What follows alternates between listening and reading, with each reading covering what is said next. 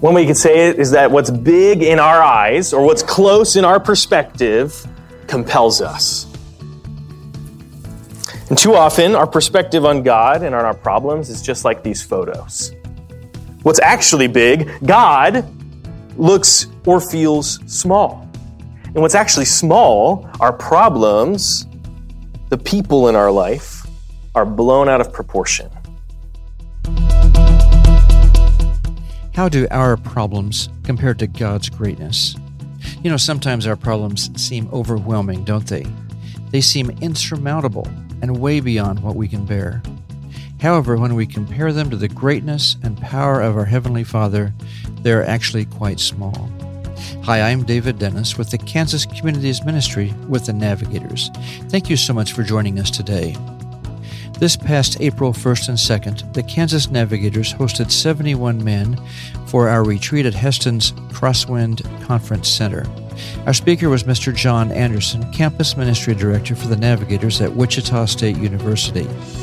John graduated from the University of Northern Iowa, and he says that he was an atheist when he met the Navigators as a freshman there. Over the course of a year, he became a believer in Jesus Christ through many conversations with new friends. He was discipled by another Navigator student, and this helped him grow in his relationship with God. He learned how to share his faith with others. Since then, he says that he has dedicated himself to recruiting, inspiring, and training college students to share Christ and make disciples who in turn make other disciples right where they are and to the ends of the earth. We were reminded at the conference that disciple makers are compelled by God's greatness, as John shared with us from Isaiah 6, verses 1 through 4. Quote, "In the year that King Uzziah died, I saw the Lord sitting on a throne, high and lifted up, and the train of his robe filled the temple. Above it stood seraphim. Each one had 6 wings. With 2 he covered his face, with 2 he covered his feet, and with 2 he flew. And one cried to another and said, Holy, holy, holy is the Lord God of hosts. The whole earth is full of his glory. And the posts of the door were shaken by the voice of him who cried out, and the house was filled with smoke." Gentlemen, how you guys doing? Good. David, thanks so much for the introduction. I love hearing that video. I've seen that many times. It never gets old to me to learn about Dawson Trotman and what he started. Like David said, my name's John Anderson. I'm on staff with the Navigators at Wichita State University. I'm finishing up my 10th year on staff with the Navs. And like he also said, I came to Christ through the Navigators when I was in college. Anyone else here come to Christ through the Navigators? Out of curiosity? My men, my people. Love you guys. That's awesome. I'm going to tell you more about my story later. But just so you know, I normally speak to college students. And all of you in this room, except for Xander, are older than my normal audience. So if just bear with me if I say something that doesn't quite make sense to you. My references are to my time. And so I tend to think like a millennial. So bear with me if I say something that doesn't make sense or isn't quite relevant to where you are in life. Also, a quick apology. I'm not logged in to my my slides app right now, so it's just going to occasionally say Pro Presenter. That's distracting, but it's not an intentional part of the slides. So sorry about that. But David mentioned my family. I want to show them to you. Here we are last summer. This is my wife, Courtney. She was involved in Navigators when she was in college in Nebraska. And then our oldest son, Leo, is 5 years old. He started kindergarten this year, and he's loving it. He's learned so much. We love talking about Jesus together. And then Gideon is 3. And our baby right there is Levi. He's going to turn 1 this month. So we got hands full with 3 boys, but we love it.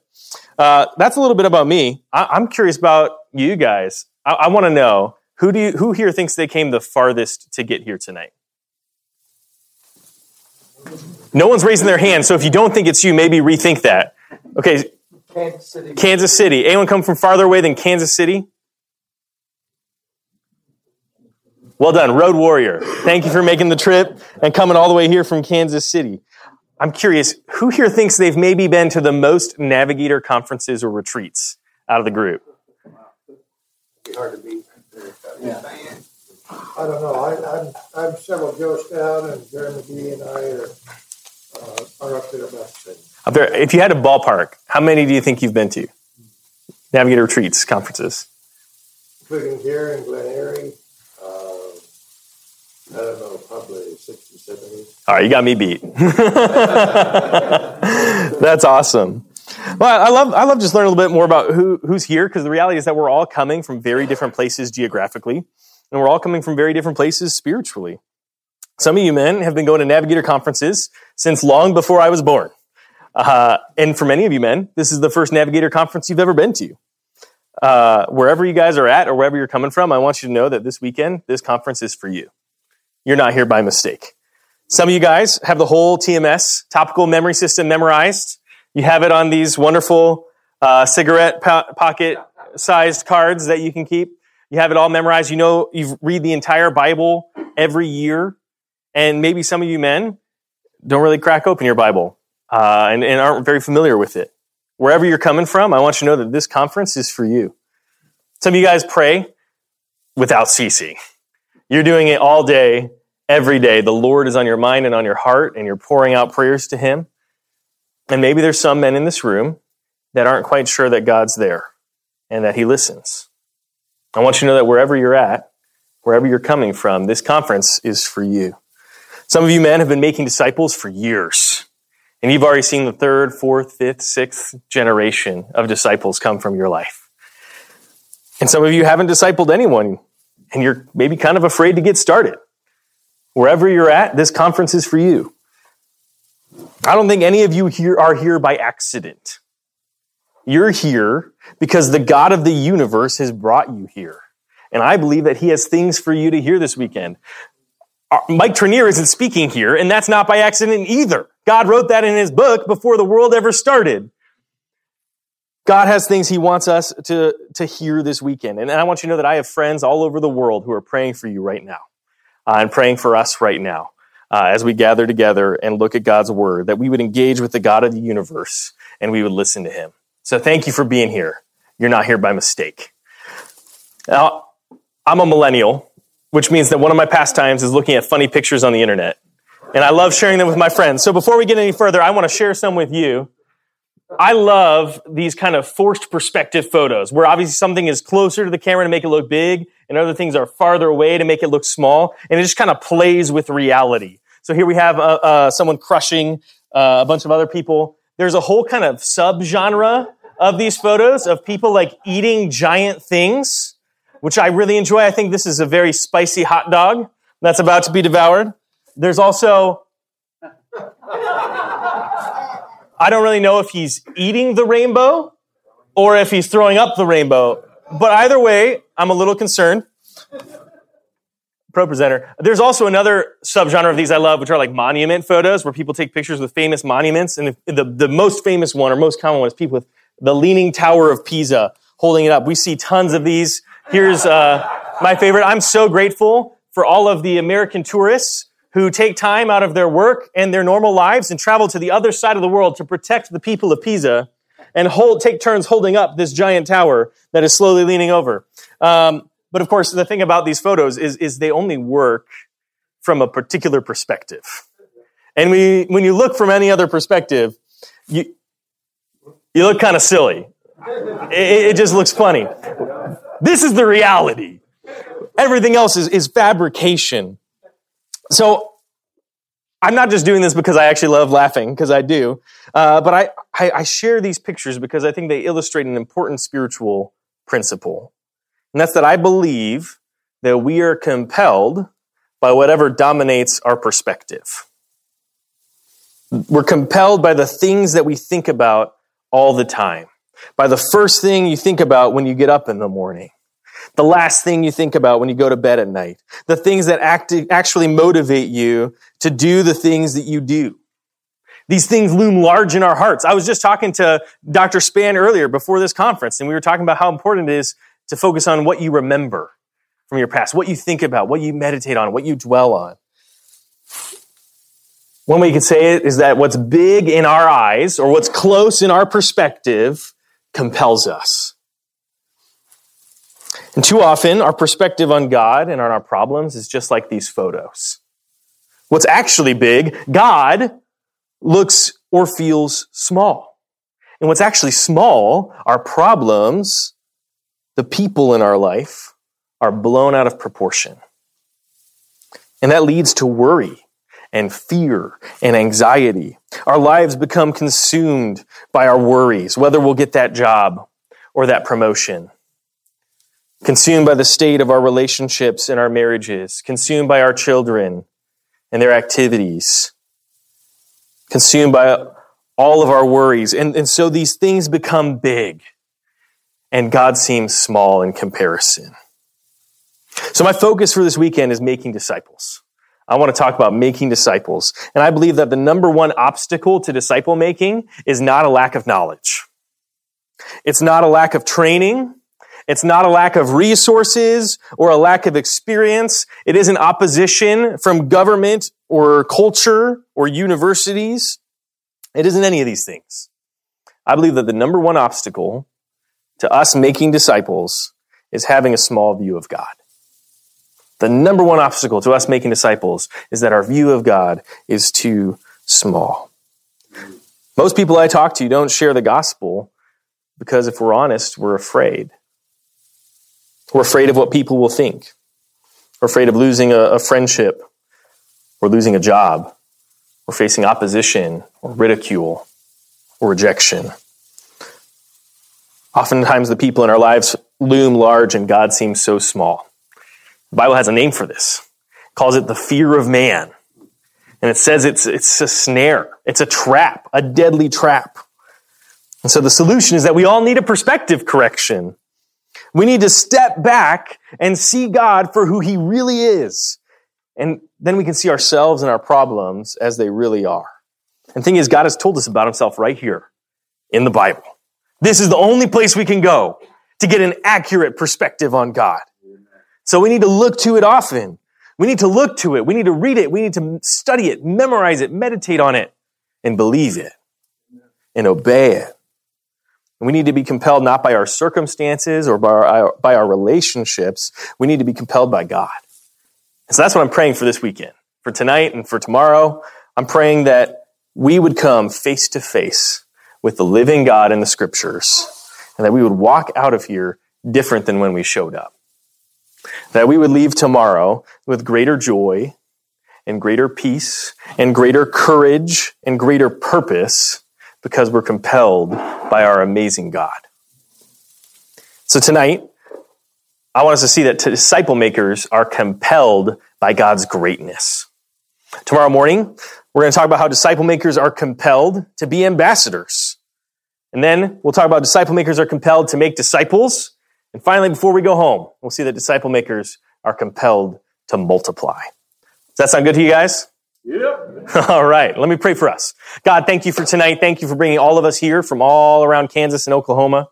Lord, thank you that you are the God of the universe and nothing is too hard for you. Nothing is outside your control. Nothing surprises you. Nothing worries you. Lord, would you open our eyes to see you as you are tonight? Would you soften our hearts to hear and believe and respond to your word? Would you speak through me tonight, Lord, and be glorified. In your name, amen. Amen. All right. I had slides for all these, but I'm not used to running my slides. Oh. Anyway, we're around there.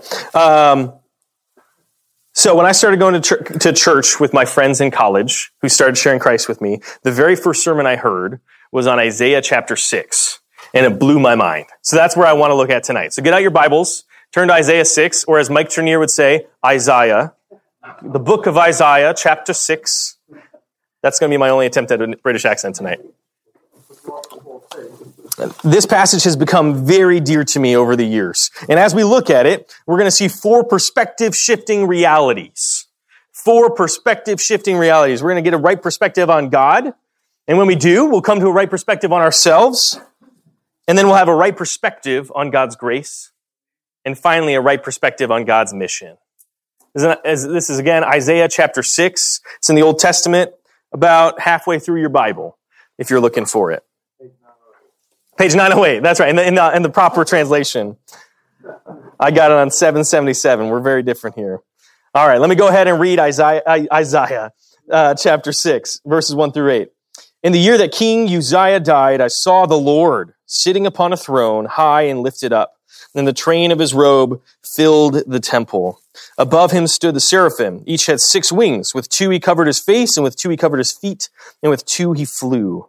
And one called to another and said, Holy, holy, holy is the Lord of hosts. The whole earth is full of his glory. And the foundations of the thresholds shook at the voice of him who called, and the house was filled with smoke. And I said, Woe is me! For I am lost, for I am a man of unclean lips, and I dwell in the midst of a people of unclean lips. For my eyes have seen the King, the Lord of hosts. Then one of the seraphim flew to me, having in his hand a burning coal that he had taken with tongs from the altar. And he touched my mouth and said, Behold, this has touched your lips. Your guilt is taken away, and your sin atoned for. And I heard the voice of the Lord saying, Whom shall I send, and who will go for us? Then I said, Here I am. Send me. Amen. So looking at the setting for this, we see in verse 1 that this takes place in the year that King Uzziah died. And this is pretty significant. The death of a king was a big problem in the ancient Near East. And Israel, the kingdom of Israel, was no exception. You see, most of the kings in Israel were actually pretty bad. Very few of them were good, and Uzziah was one of the better ones. And not only that, he ruled for 52 years. Can you imagine having one ruler, one pretty good mostly ruler, on the throne for 52 years, and the kind of stability that leadership would bring? I looked it up. We've had 10 presidents in the last 52 years. In the times that we've changed 10 times of mostly presidents trying to undo the previous president's work, they had one man ruling for 52 years. And now he's dead. And that's a problem, because when a king died, their son would usually come on the throne, and you didn't know if that son was going to be a good king or not. There's often a lot of upheaval. Sometimes there were literal attempts to murder people and take the throne. It was often like Game of Thrones going on in Israel. But don't miss this in verse 1. In the year that the king died, Isaiah got to see who's really on the throne. He got to see the Lord, high and lifted up, sitting on the throne.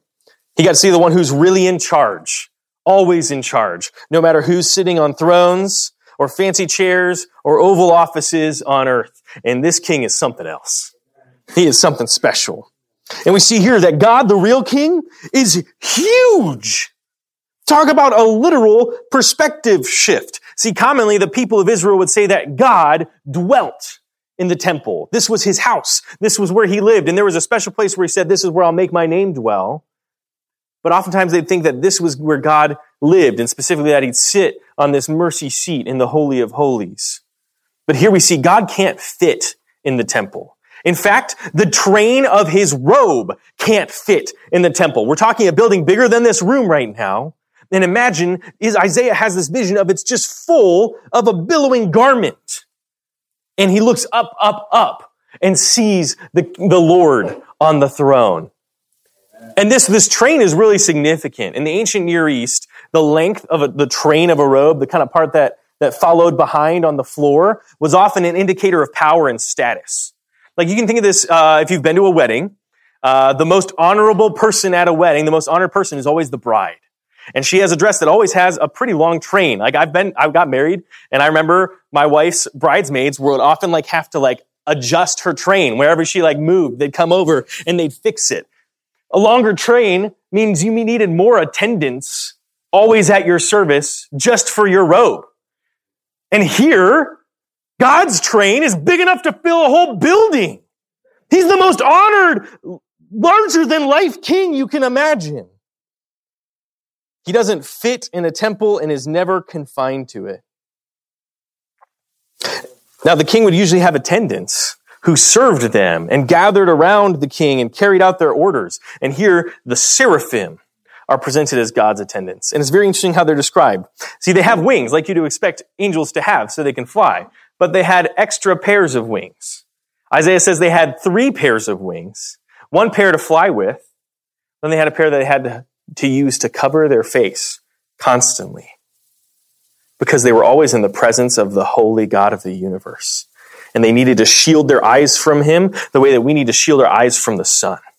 It was an occupational hazard of being a seraphim. They also had a pair of wings to cover their feet. This is because feet were considered unclean.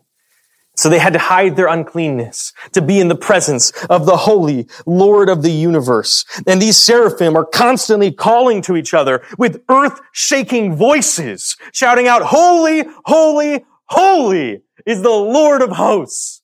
The whole earth is full of his glory." That holy, holy, holy is really significant. You know, in ancient Hebrew manuscripts, they didn't use all caps when they wanted to make a point. They didn't bold it or underline it. If they wanted to emphasize something, these were things written to be read out loud. So they'd use repetition. We see this all the time in the New Testament. Jesus will often say, "Truly, truly, I say to you." Jesus isn't saying, "Hey, normally I'm kind of lying a little bit, but this one's true." No, he's drawing attention to a point that's hard to believe. Truly, truly, I say to you, don't miss this. And here, threefold repetition in Hebrew, that's the highest repetition we see. You can't emphasize something more than holy, holy, holy. And this is the only attribute of God that's emphasized this way in the Bible. The Bible says God is love, but it doesn't say God is love, love, love, or God is just, just, just. It says God is holy, holy, holy. So if we want to truly understand God as he is, we need to have a right understanding of what it means for God to be holy.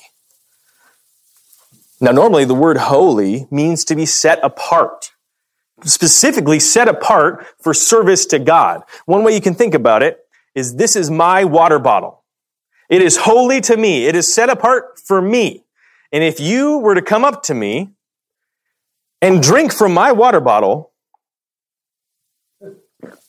you have profaned my holy water bottle, and I will drink it no more. I do not want your COVID germs or whatever in my mouth. You have profaned my holy water bottle. It is set apart for service to me. So for a person to be holy, it means I'm set apart for God. I won't worship any other gods. I won't live for anything else. I'll live for God. But what does it mean for God to be holy? He can't be set apart for himself. When the word holy is used of God, it means that there is nothing like God. There is no one like God. There is no God like God. He is utterly unique, utterly unlike, and beyond anything else. One pastor and author, John Piper, says it this way. He says that the word holy is the little boat in which we reach the world's end in the ocean of language. The possibilities of language to carry the meaning of God eventually run out and spill over the edge of the world into a vast unknown. Holiness carries us to the brink, and from there on, the experience of God is beyond words. The reason I say this is that every effort to define the holiness of God ultimately winds up by saying God is holy means God is God. That's what we get to. God is holy means God is God. And since words fail to capture the holiness of God, the best we can do is compare him to the things that loom large in our world and our lives and see how far they fall short. How big is God in your perspective? You know, if our view of God and his holiness, goodness, and power is small, then every problem in perspective seems bigger. Every problem seems insurmountable. If, on the other hand, our view of God is big, that he truly is all good, all-knowing, and all-powerful, then our problems melt away. How is your view of God? How is my view of God? Join us next time for more inspiration from John Anderson on making disciples naturally.